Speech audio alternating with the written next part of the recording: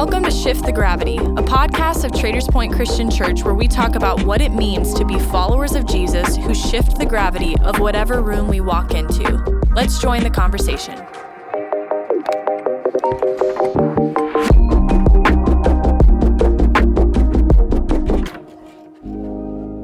Well, hey guys, welcome back to the podcast. And if you're a new listener, my name is Aaron Brockett. I'm the lead pastor here at Traders Point Christian Church, and I'm joined by Ryan Bramlett, who's had a bit of a hiatus. You've just come back off paternity leave. Is that how you say that? Paternity leave. Sounds good to me. I was going to say paternal, but it's paternity. No, was out for a few weeks. We have a brand new baby girl, Holland Jean, who's doing amazing. But yeah, man, you were getting a little too comfortable without me on the show. I watched the past 2 episodes. Your girl stole the show. Then the next one, I'm just like, I got to get back there before he takes this off without me. So it's good to be. Yeah, I'm like Justin Timberlake and NSYNC. I'm just going to go solo. I was thinking Beyonce. Like I'm Destiny's Child, just kind of falling off to the wayside. But baby sleeping okay? I know you said that she was maybe struggling a little bit. Yeah, she's colic. So we have, this is our 4th kid. Never ran into this before. So those that have had one of these with that, it's it's a time. You just can't console them. So it's just crying and crying and crying. But the good news is, the silver lining is most of that usually happens early in the evening. So by the time it is time for bed, she sleeps about as good as you can expect for a newborn. So good. It's going well. Yeah. Well, great. Mm-hmm. Well, we this season have been talking about influence, and that really coincides with just the theme of the podcast, Shift the Gravity. We want to shift the gravity of whatever room that we walk into. And so I'm joined by 2 of my favorite gravity shifters. That's the first time I've ever used that. Coin it. Toni and Jasen. And thank you guys for being willing to jump on the podcast. Toni, this was kind of last minute. We asked you just like last week to come on, and you were willing. Absolutely. So thank you. Yeah, here I am. Yeah. So both of you guys are involved in Life of Our Church. You're not on staff, but you are deeply involved in our church and have been for a number of years. So why don't you tell our listeners just a little bit about who you are, your family, and the types of ways that you serve within our church. Yeah. So I'm Toni. I'm married to Rob. There is now a teenager in my home as of 2 weeks ago. So how old is she now? Cammie's 13. I'm praying for you. Thank you. I need it. So I get to serve with her in kids ministry. So that's been something new we've been doing for about 1.5 years. So we serve in the 1st grade classroom, which is awesome. And then lead a women's group. And this summer, I got to go on the Traders Point local mission trip. So that was awesome. Yeah. Wow. So a few things around the church. Yeah. So didn't Cammie do that with you? Yeah. Yeah. Pretty eye-opening. It was good to see just like the need locally and realize in your own backyard, there's just a lot of opportunity for us. So I was grateful that we got to that as a family. Yeah. So, It's great. Yeah. Jasen, what about you, brother? Jasen Coldiron. I get to serve on safety. So you'll see me sometimes hiding in the shadows behind Aaron and Ryan. I intentionally try to make people mad just to see if you get into a fight. I think it'd be great. So the rumor is you're willing to take the first punch. And I've never said that. I don't want to get punched at all. So the interesting part is my wife Jennifer's on staff, and we talk about this take a bullet. She's okay with me taking one for Aaron. Mostly okay with one for Ryan. Mostly okay. Like to the leg or to the arm. That's fair. Flesh wound kind of deal.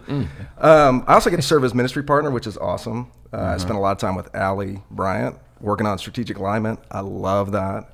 That's been just an awesome way to get to dive in and share some of this executive stuff that I do professionally inside the church. Yeah. Awesome. And for those listening, how would you describe what is a ministry partner? So I've been told there's 2 kinds. One is the kind you kind of give some ownership to. So they get a piece of something and they own it from start to finish. The other is kind of the consultant role. So that's kind of the way I interact with Allie, just more of a consultant role. It's phenomenal. You get past the place of being able to serve with your time and your treasure and also give back the experience. Wow. It's a great program. It's a great program. Yeah, well, we appreciate you doing that. It's always fun to talk a little bit of leadership with you on Sunday mornings as we're in between services. As I'm trying not to offset you while you're trying to get ready for your message. Yeah. That never happens. That never happens. So tell us a little bit about your vocational journey, guys. What have you done? What are you currently doing now? Tell us a little bit about that.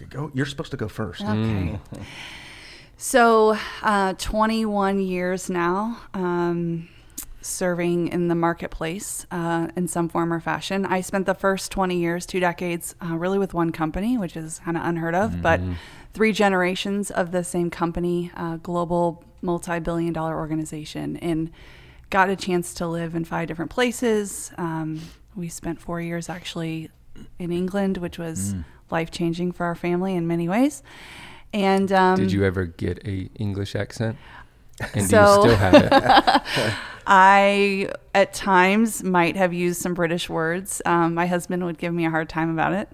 What would you say? Yeah. What would you use? I mean, like toilet, loo, the usual stuff. Yeah.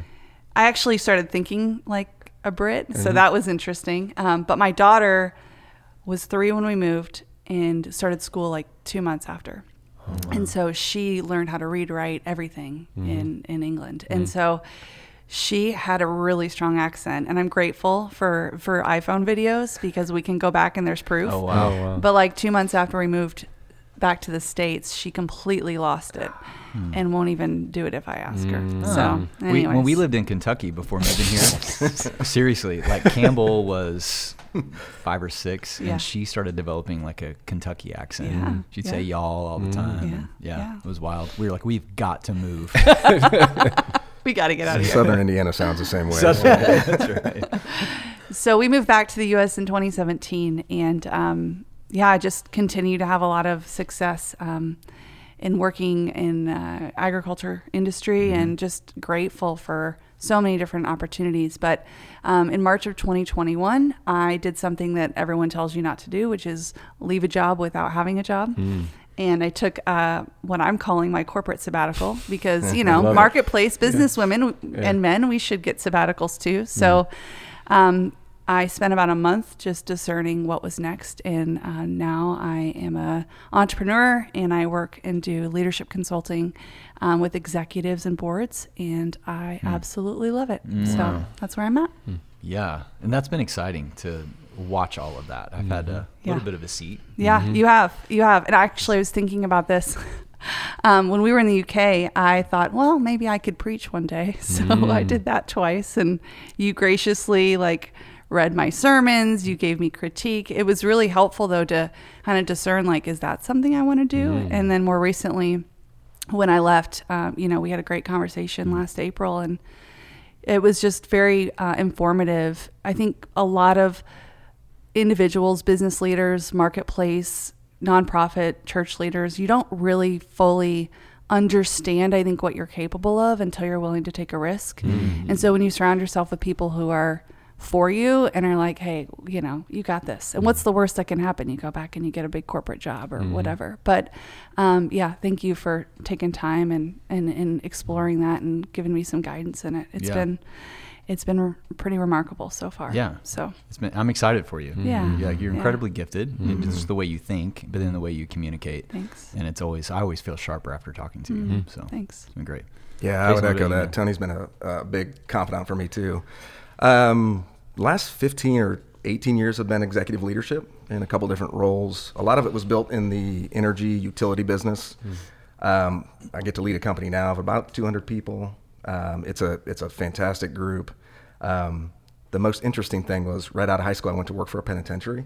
So I know I can see that. Tattoos make sense now. Yeah, I didn't get them in there. I just worked there. It wasn't but so that was really formative on the just cultural side. It's a totally different culture. And it took me from a small town kid, rural America, and placed me in a place where I was a minority and I'm having to learn lots of new things. And there was a guy, I'll never forget the guy, his name's Ronald Sesson. He was 55 when I started there, so he would be 75 now. He just took me under his wing. He's like, hey, here's some things you shouldn't say. Here's some things you should say. And that just transformational relationship was just fantastic. And so I carry a part of him through every decision I make. And that guy, I don't know if he knows how much he poured into me at 21, but it was just phenomenal. So I've had a lot of executive leadership stuff, but there are some things that were super formative. And they always bring me back to my roots. So when you see me in the safety role, it's just something that's kind of built into me. It's just part of who I am. So that makes a lot of sense. Yeah. And I would imagine that all of us, when it comes to our vocation, the thing that we're doing or contributing to the world, there's what we might call like the professional preparation, whether that's the classroom or, some sort of a program that we go through. But I would say where this really comes to life is like what you just said, somebody that's older, more experienced, takes the time and opportunity to invest into you. Absolutely. I'm so grateful for that. I was recently, I had a former elder of the very first church that I started in when I was 24 years old, right out of Bible college, super green, all vision, no wisdom. Yep. And actually, not a lot has changed. But Here we are. But I remember going into that little church, and he actually just reached out to me. He was coming through Indy, and he said, "Hey, can we have lunch?" And so we sat down and talked, and I was able to just thank him for the way he protected me and invested in me and saw the best in me when I would make dumb decisions. But the associate pastor of that church, I was 24. The associate pastor was a guy named Bill Waller. I think he since passed away. Bill was, I believe, 71. So he was a retired truck driver who, while he drove a truck, would just memorize scripture. And then when he retired from truck driving, he just started serving in churches, and he was my associate pastor. And I just remember thinking, like, the humility required of him to be able to do that. And I just remember him pouring in, investing into me. And those types of people that we all have, I'm sure, we could probably list the names, are such godsends. And I think it should make us aware as leaders, who are we then investing into? Who are we calling out maybe before they see something? Before they see it in themselves, we need to see it and call it out and speak it out. So we have been in a series at church called Among Lions. We've been walking through the Old Testament book of Daniel. We've got 3 more weeks left as of the recording of this podcast. We may be almost done or done by the time this airs. But really, what we've been looking at is the fact that Daniel is a model and an inspiration for how to live for God within a godless culture. And it's really resonated pretty deeply with people in our church. I've gotten lots of really good feedback from it. We've taught through Daniel before. I don't remember getting this good of feedback. So I don't think that the preaching's gotten any better. I think that probably the world in which we live, people are going, wow, this is like right where I'm at. And just the challenge of recognizing Daniel wasn't a prophet, he wasn't a priest, he wasn't a pastor. He was in the marketplace, but actually more specifically, he was in government, which made it more tricky. And so, you guys are in full-time ministry, just not necessarily vocationally. You're in the marketplace, God's using you there in significant ways. And so what are some of the challenges for representing Christ within a workplace, especially in the cultural environment and the times in which we live? And then what are some of the opportunities? I'd love just to talk about that, kick that around for a little bit. Yeah. So I think it's almost easier the earlier you are in your vocation career.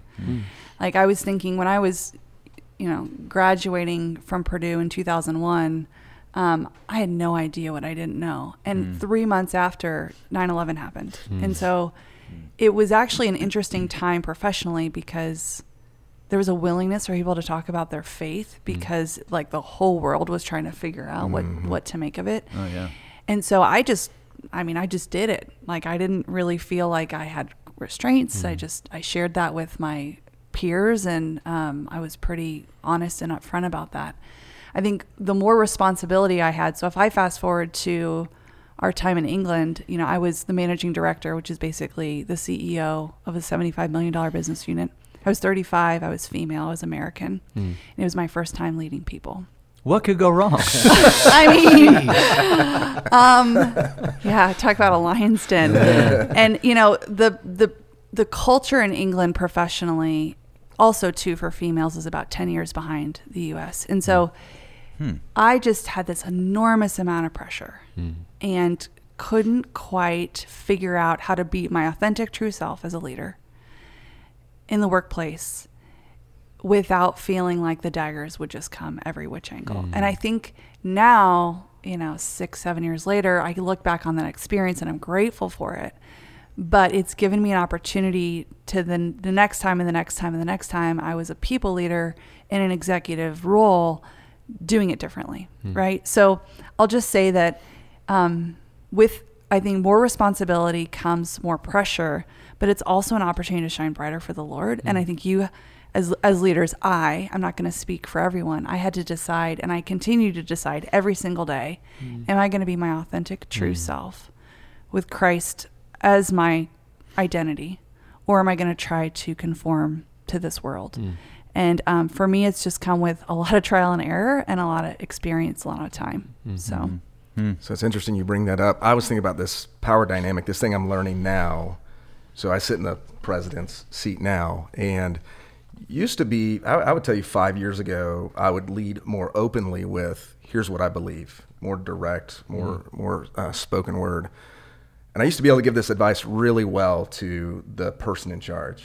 Hey, you can't see yourself as a member of the team. As much as humble as you are and as authentic as you're being, you still have a power seat, and it's invisible to you.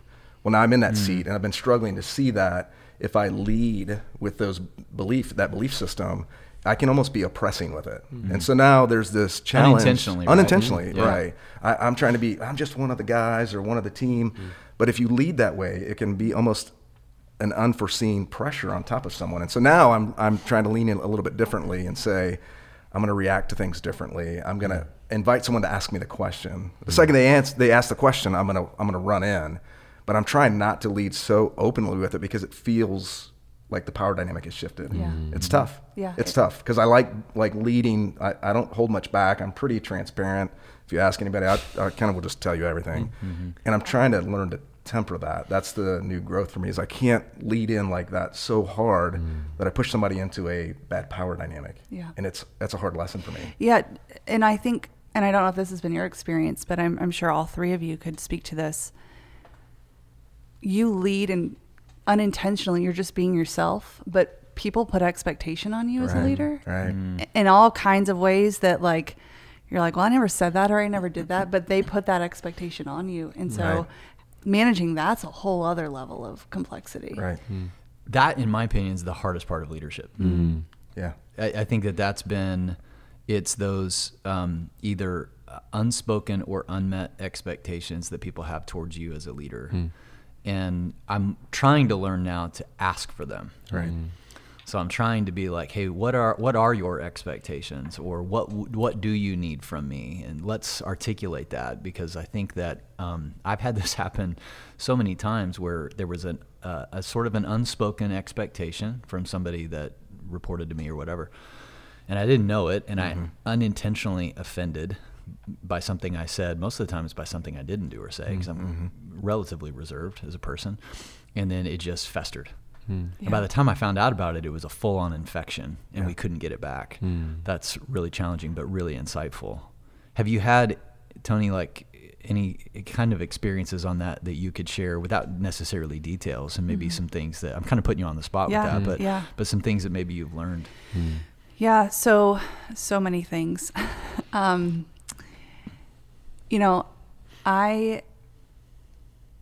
I was leading in the UK, I didn't ask for that job. I didn't ask for that promotion, right? Somebody above me and a number of people thought, she's ready for it.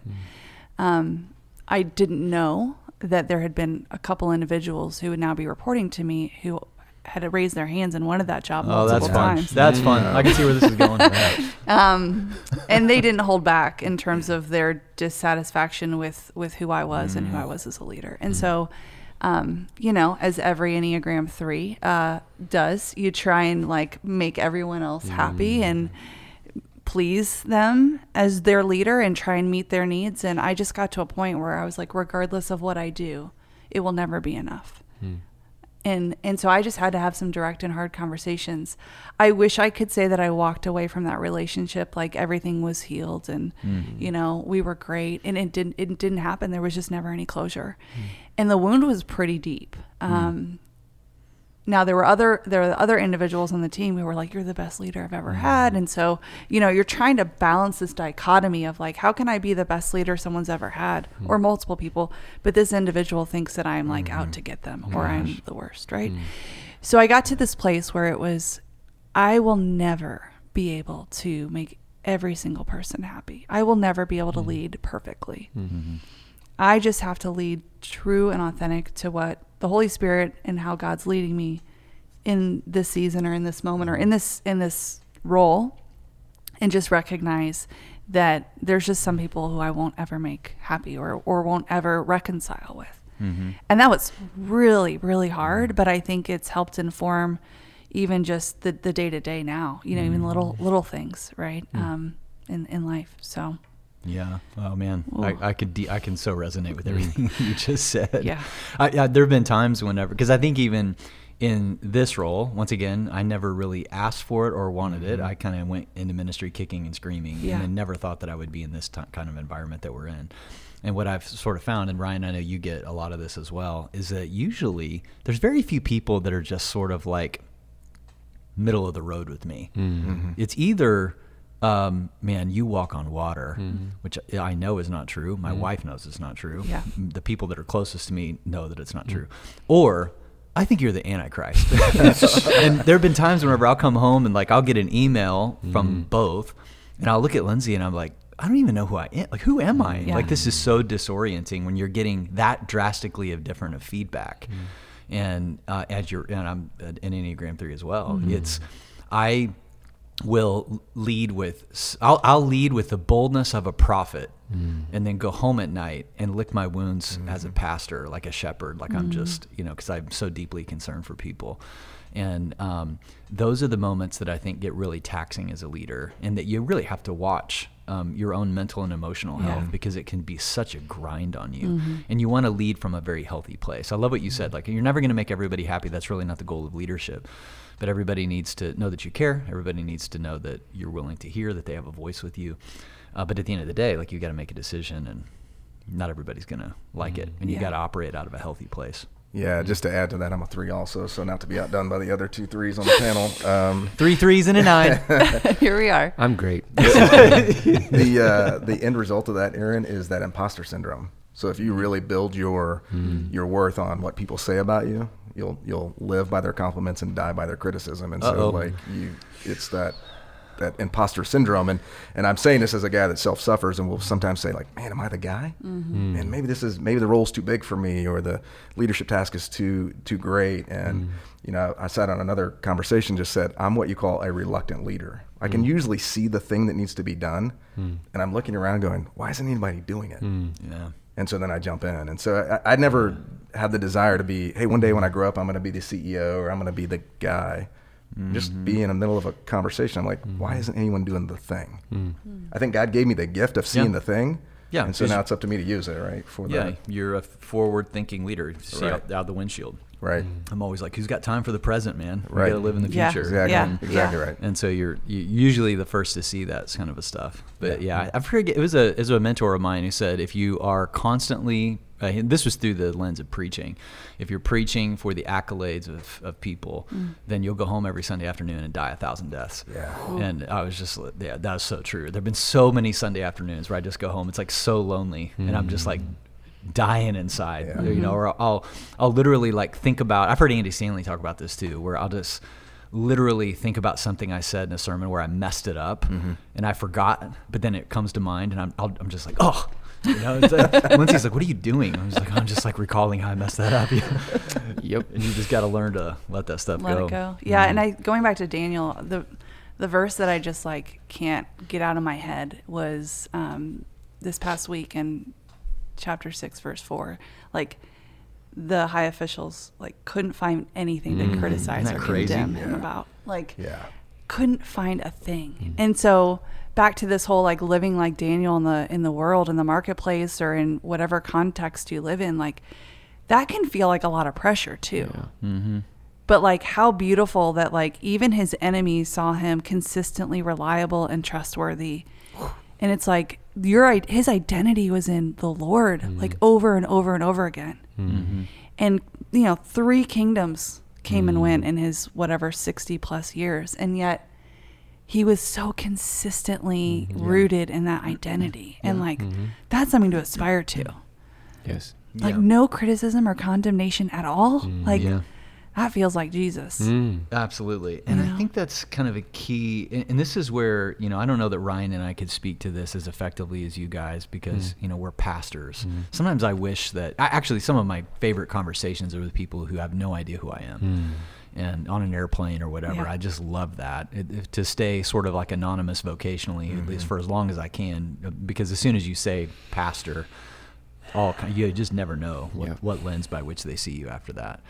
But I think it's this tension that exists between all of us. I think there's probably a lot of people listening to this thinking to themselves, whatever context they're in, my neighborhood group, the community thing that I'm a part of, where I'm rubbing shoulders with non-Christians.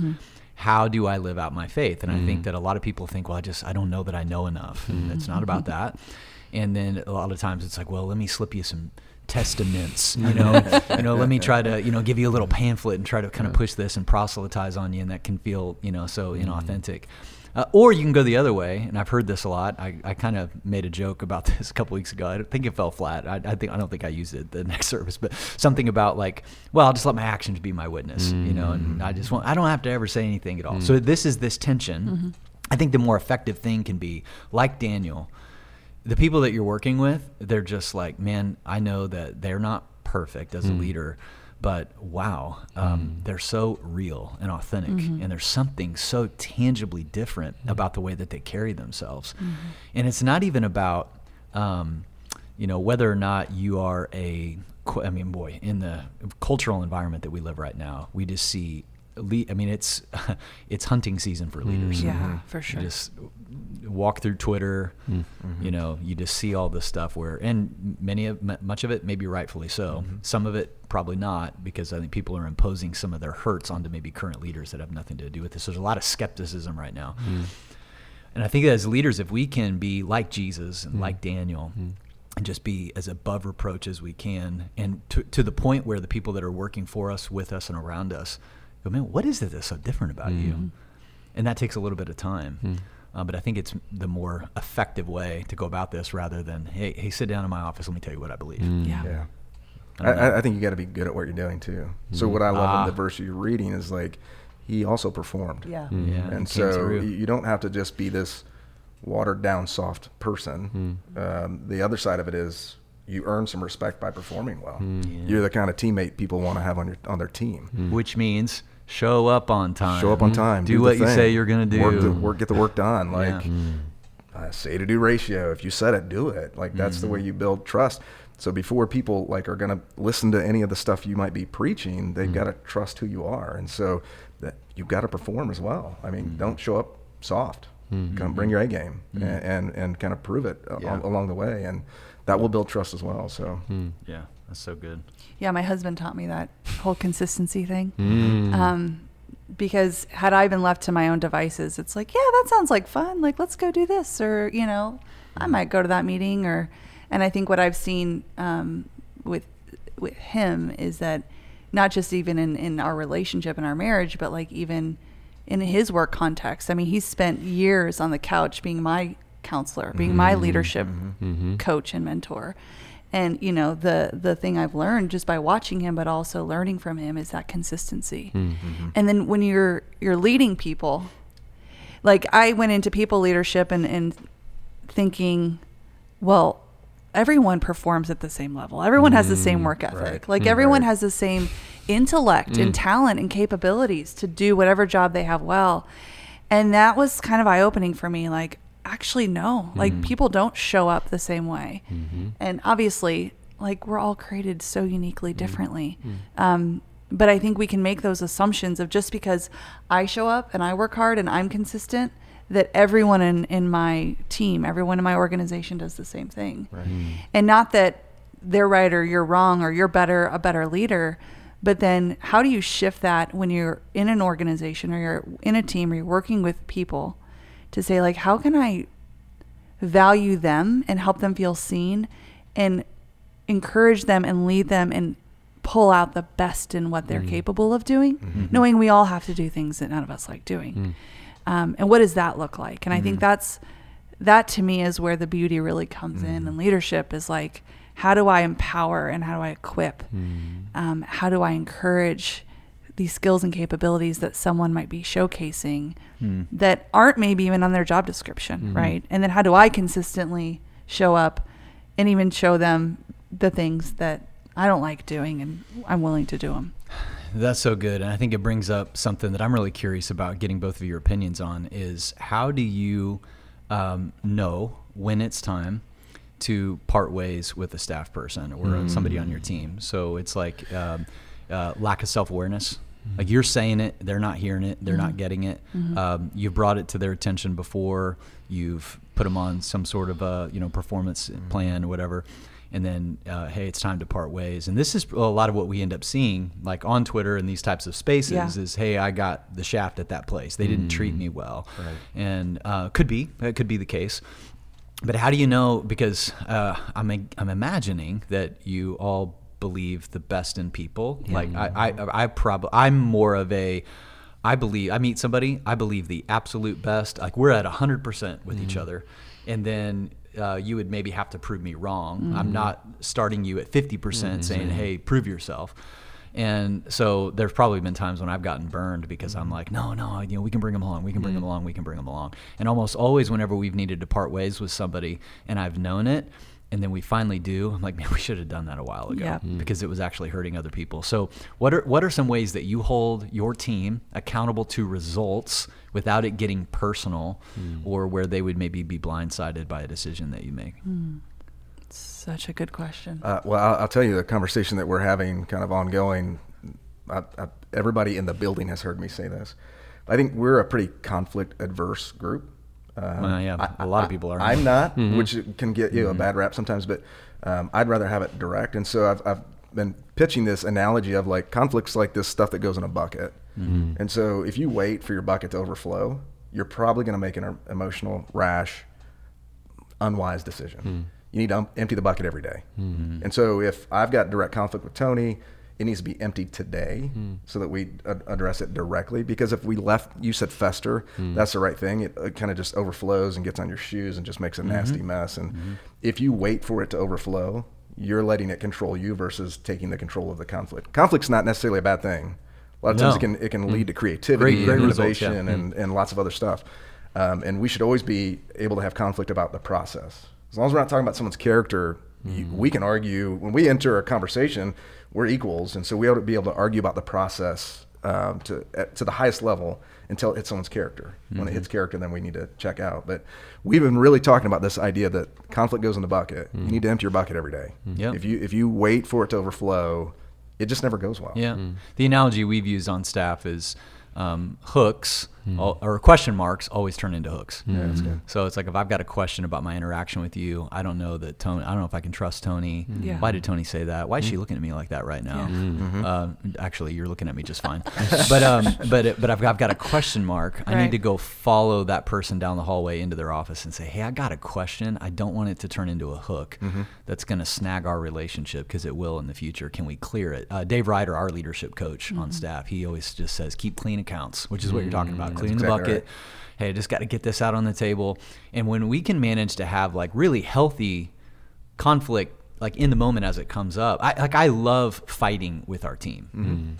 Not fist fighting. We've never done that. Not dirty fighting, not angry, emotional fighting, but just honest, like fighting. And then we can actually walk out of the room and like still be like really good friends and cutting up. That just feels so good to me because it feels real. It feels vulnerable. You're not walking away going, hey, I think that maybe they're probably going to somebody else and having a meeting behind the meeting and this is going to turn into a thing. Because if there's anything as a leader that is really frustrating to me is when there's an issue and it could have been brought to me and we could have talked about it and it just didn't happen. And then weeks, months, sometimes years go by and then all of a sudden it overflows, gets all over you. And I think you all called it the last 10%, right? Yeah. What's the last 10%? What are you withholding right now due to fear and anxiety? I've learned to ask this question. Hey, anything bothering you right now? Are you enjoying what you're doing? And if not, what is it? I'd love to talk about it. I'd love to find out. Toni, what about you? Yeah, I think there's often a point where it's too long. So there's the addressing. I love what you said about addressing it in the moment, Jasen, because that is where I think the crack starts to become a canyon, right? Is like, if it's not addressed, there's a point, I think, where and they know, but no one wants to have the hard conversation. And I think in those environments, for me, you have to put time in. And I've learned over and over again, if I walk into a position or a role or leading a team and someone's like, you need to fire this person, this person, this person. I'm like, listen, they've just had a major transition.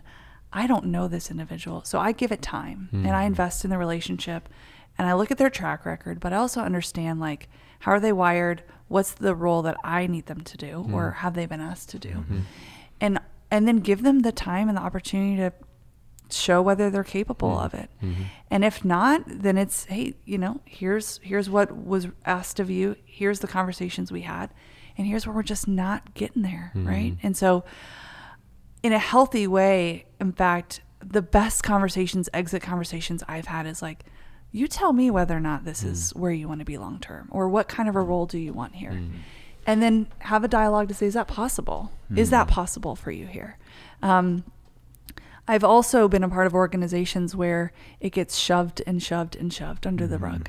And that leads to toxicity because no one's willing to, like, directly address a hard conversation. And so that is a whole other level of conflict. But by not addressing it, it's actually, my opinion is, it's actually worse than having a hard exit conversation. No one wants to exit someone or at least start that dialogue. But I've also been in situations where I've thought I've got someone who's not performing, and I've come to give them an opportunity to shine in a different way and maybe taken some things off their plate, added some things, and they've become a superstar. Yeah. And I realized actually this person was not set up for success in the role they were in, or they weren't guided or encouraged or empowered. And so I think it's just a matter of, like, the sooner you can, and you as a leader, you tend to know when it's time, is intentionally in addressing it. Because if you don't, it's going to go one way or the other. Right. And I think one of the real differentiators in all of this, or the thing that's a game changer, let me say it that way, like you just said, nobody wants to have the conversation about moving somebody off the team. We've taken great lengths to get the right people on the team. Yep. I want to love who I do what I do with. I don't want to see anybody exit. And I think that if we as a leader our motivation is the bottom line. Wow, we need a profit. We need to be successful. We need to beat the competition in a church setting. We need to grow. We need to reach more people. We need to be on mission.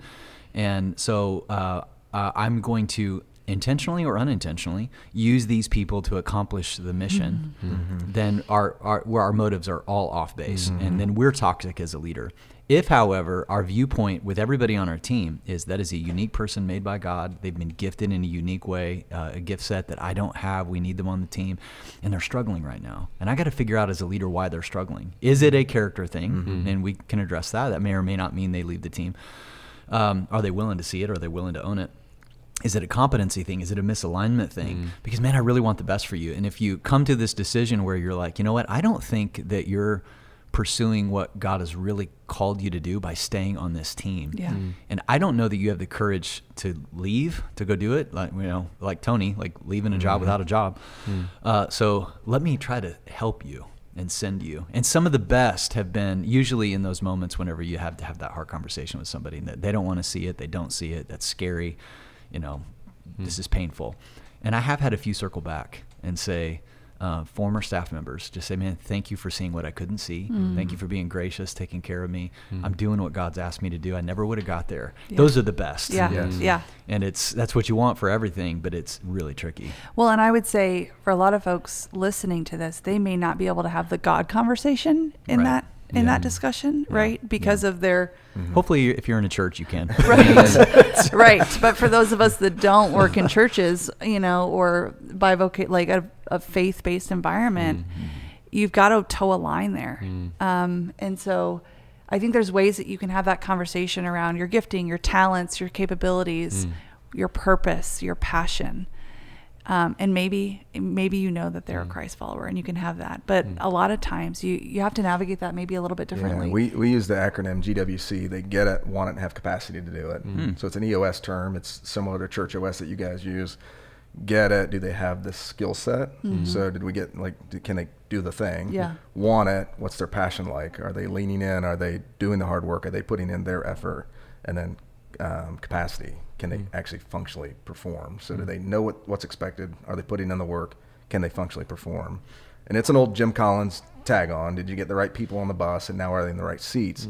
I had one similar thing where I had to move on from a young lady, and I perform all the terminations, and I'm sick to my stomach every night before.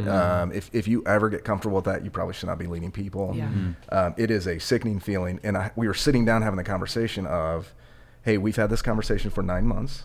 The role has changed. We've looked around the landscape. There's not another seat on the bus that your skills align with, and it's time for you to move. And I walked into that conversation knowing she was going to need someone to be angry with. And I was willing, don't hear me as this martyr, but I was willing for me to be that guy. And it took 18 months. 18 months later, we had lunch. She said, thank you for pushing me outside my comfort zone, because I'm plugged in exactly where I belong now, and it's been a great 18 months. Oh, that's good. Then she went on further to say, thank you for letting me be mad at you. Oh, awesome. And I was like, that's fantastic. Wow. Fantastic. That's great, man. Yeah. And I think sometimes as leaders in the marketplace, in a nonprofit, in a church environment, we underestimate the Holy Spirit. I agree. Every conversation that I've had, like, sick feeling. Yes. But I also, because I try to be a Daniel, go into those conversations prayerfully, like spending 15 minutes beforehand. Holy Spirit, direct this conversation, open their heart and their mind to receive it. And even though they might be angry or they might be completely caught off guard, would you just allow there to be an openness to just move in this conversation? And I have seen time and time again, the Lord just show up. Agreed. in ways they're like, well, yeah, actually, this is happening in my personal life, or I've actually been thinking about leaving. And then the conversation, all of a sudden I'm developing them and having a career coaching conversation. Right. And so don't underestimate the power that the Holy Spirit will do in using you in those hard moments, in those hard conversations, because oftentimes the relationship can be even strengthened. While it will look very, very different, if you're willing to go there, God, and that's true in friendship and life. God can use that in really remarkable ways. Yeah. So a great book that comes to mind, we can put it in the show notes, is by Henry Cloud, Necessary Endings. Yes. So if you haven't had a chance, if this topic interests you, you might get a hold of that book. And there are some endings that are necessary. And he uses, I think, the analogy of pruning in gardening, so that it can be more fruitful. So that's so good. Hey, as we kind of wrap up, tell us a little bit about, a effective leader is going to be a healthy one. So what are some just daily routines, practices to make sure that you're emotionally and spiritually healthy? Yeah, so I'm very protective of my morning time. So I'm pretty much get up at 5 a.m. I'm 4:40, but who's counting? Who's counting? Tomorrow I'll be 4:38, but it's fine. So early on, I've learned that I need that 30 minutes with a cup of coffee and the Bible, and then I need to physically exercise. If I don't do both of those things, I'm just not good for the rest of the day. And so I won't allow anyone to schedule anything before 8:30. And so it has cost me. I'm a guy that had some pride in showing up, being the first guy at the office, the last guy to leave. I've learned that to be healthy, I've got to kind of stay in those rhythms. And if I don't spend time with God, get my coffee and get a workout in, I'm not healthy. And the fallacy that I'll do it in the evening just never works, because then I don't turn it off. And so I look up and it's 6:30 at night and my wife's texting me like, hey, it's time for dinner, where you at? I'm like, oh yeah, I didn't get the thing done. And you do that for a couple of days and all of a sudden you're just not a joy to be around. You're not making good decisions. You're not, so I've learned to set my pride aside a little bit about being the first guy in the office and realize I've got to do these things to stay healthy. If I don't, I'm going to burn out. Yeah. That's so good. Same. And I was telling Ryan earlier, there's a chair in a couple different rooms in my house. I've got a chair, and that rhythm of just like, that's where I sit, that's where I spend time with the Lord and have coffee. That's what the day doesn't go well if it doesn't start for me that way. The beauty of the season I'm in now, owning my own business and setting my own schedule, is like my favorite 2 words are slow morning. Mm-hmm. And so not everyone has this luxury, but I'm so grateful that I actually don't start before 9 a.m., which is kind of bonkers considering I was pre this season on Zooms at 7 a.m. with, my team in India and Spain and wherever else around the world. And totally burnt to a crisp by 5 o'clock, by the way. But now it's a real slow intro, and then I might work later in the day. But if I get that workout in and I have, time with the Lord, that can look like 30 to 45 minutes. And the best day is when I don't even watch the clock. Right. Like I don't even know what time it is. The other thing is I am wired to be in relationship with just other women who are like-minded. And so every other Thursday night, there's 10 women in my house, and we're talking about the sermon series. We're doing life together. And so I've also learned that because I own my own business and I'm by myself, I got to get out of my house a little bit. And so that looks like having, coffee a couple times a week with people and just intentionally connecting and having, leadership conversations, but with Christ followers to continue to stay, fresh, but also keep the curiosity and the creativity flowing. Yeah. So There's something to be said about having leadership conversations that you don't have direct responsibility for. Oh yeah. They are so fruitful. Sharpens you. Like being able to lean in with Alex here on staff, who said, "Will you mentor me?" I'm like, dude, I think you got the wrong guy. I'm not that old guy, first of all, and I'm not that smart. I'm mildly intelligent, so this is probably not a good deal. But just being able to walk through some of the decisions he's making with his team, and then every time I plug in with Allie, she says, "Well, do you have capacity?" I'm like, "You don't realize this is recharging for me." Yeah. So like in the middle of all the chaos of the things I am responsible for, to just be able to lean in and be a friend and give some advice or give some, even most of the time it's, here are the things I've screwed up. So like just do it the other way and it'll probably be good. Sharing that information when you don't have direct responsibility for it is fantastic. Yeah. I love like coaching phone calls. Yeah. And I've told my assistant, I was like, if any pastor or ministry leader around the country wants a little bit of my time, the answer is always yes. Yeah. So it's just like a 20-minute phone call, whatever, and let me kind of speak into that. And sometimes like I'll get off that call and be like, I didn't even know I knew that. Like, because it kind of takes you around out of the immediate context that you're in, and it helps. Yeah. And I love you guys talking about your daily routine. Another book that comes to mind, we can also put this in the show notes. I think it's written by Daniel Pink, but it's called When, W-H-E-N. Yeah. But he just talks about the rhythms of your day. When are you the most productive, and make sure that your most important work gets put into that time. Because I'm the same way. Lots of people ask me for breakfast meetings, and I'm just like, I hate to do this, but like, no. The answer is always no to those, because my mornings are so important to me. That same thing. I get up, quiet time with the Lord, get a workout in, be there at the house, and take one of my daughters to school, and then I start my day. And usually that's when I'm the most clear-headed, and that's when I've got to write. That's when I got to do all my thinking work, because largely what our church needs me to do is think. And so it's like thinking about content, all of that. And I don't start usually, but the earliest I'll ever start a meeting is about 11 o'clock. Yeah. Wow. And then I'm like in meetings from like maybe 11 to 4:30 or so. But that's the time when I do that. But it's the thinking stuff that all needs to happen in the morning for me. Yeah. But, Ryan, I feel bad because I feel like I've dominated this conversation, and maybe I've presented a question mark in your mind that we need to then clear. Can I get 5 minutes with you? We After? need to clear the toxic bucket. No Ryan. hooks. No, you're just you've just come off paternity leave, man. For sure. Like, I know you got a lot to say to this subject because you lead people so well. No, I appreciate that. No, the conversation has been incredible, and the thing I would love to say is this.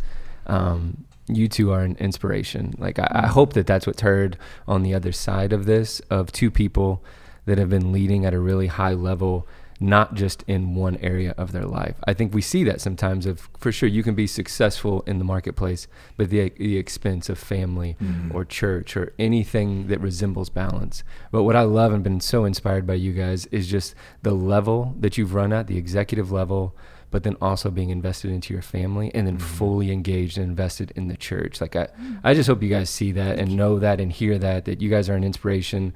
If they're modern day Daniels, it's you too. So thank you guys so much for sharing what you did and how you did it. Love you both. Wow. Yeah, too, man. Thank you. Yeah. Well, man, that was a perfect. You came in at the very end. Clutch. You hit the 3-pointer to win the game. So if there's, people will remember this podcast because of what you just said right there. So no, man.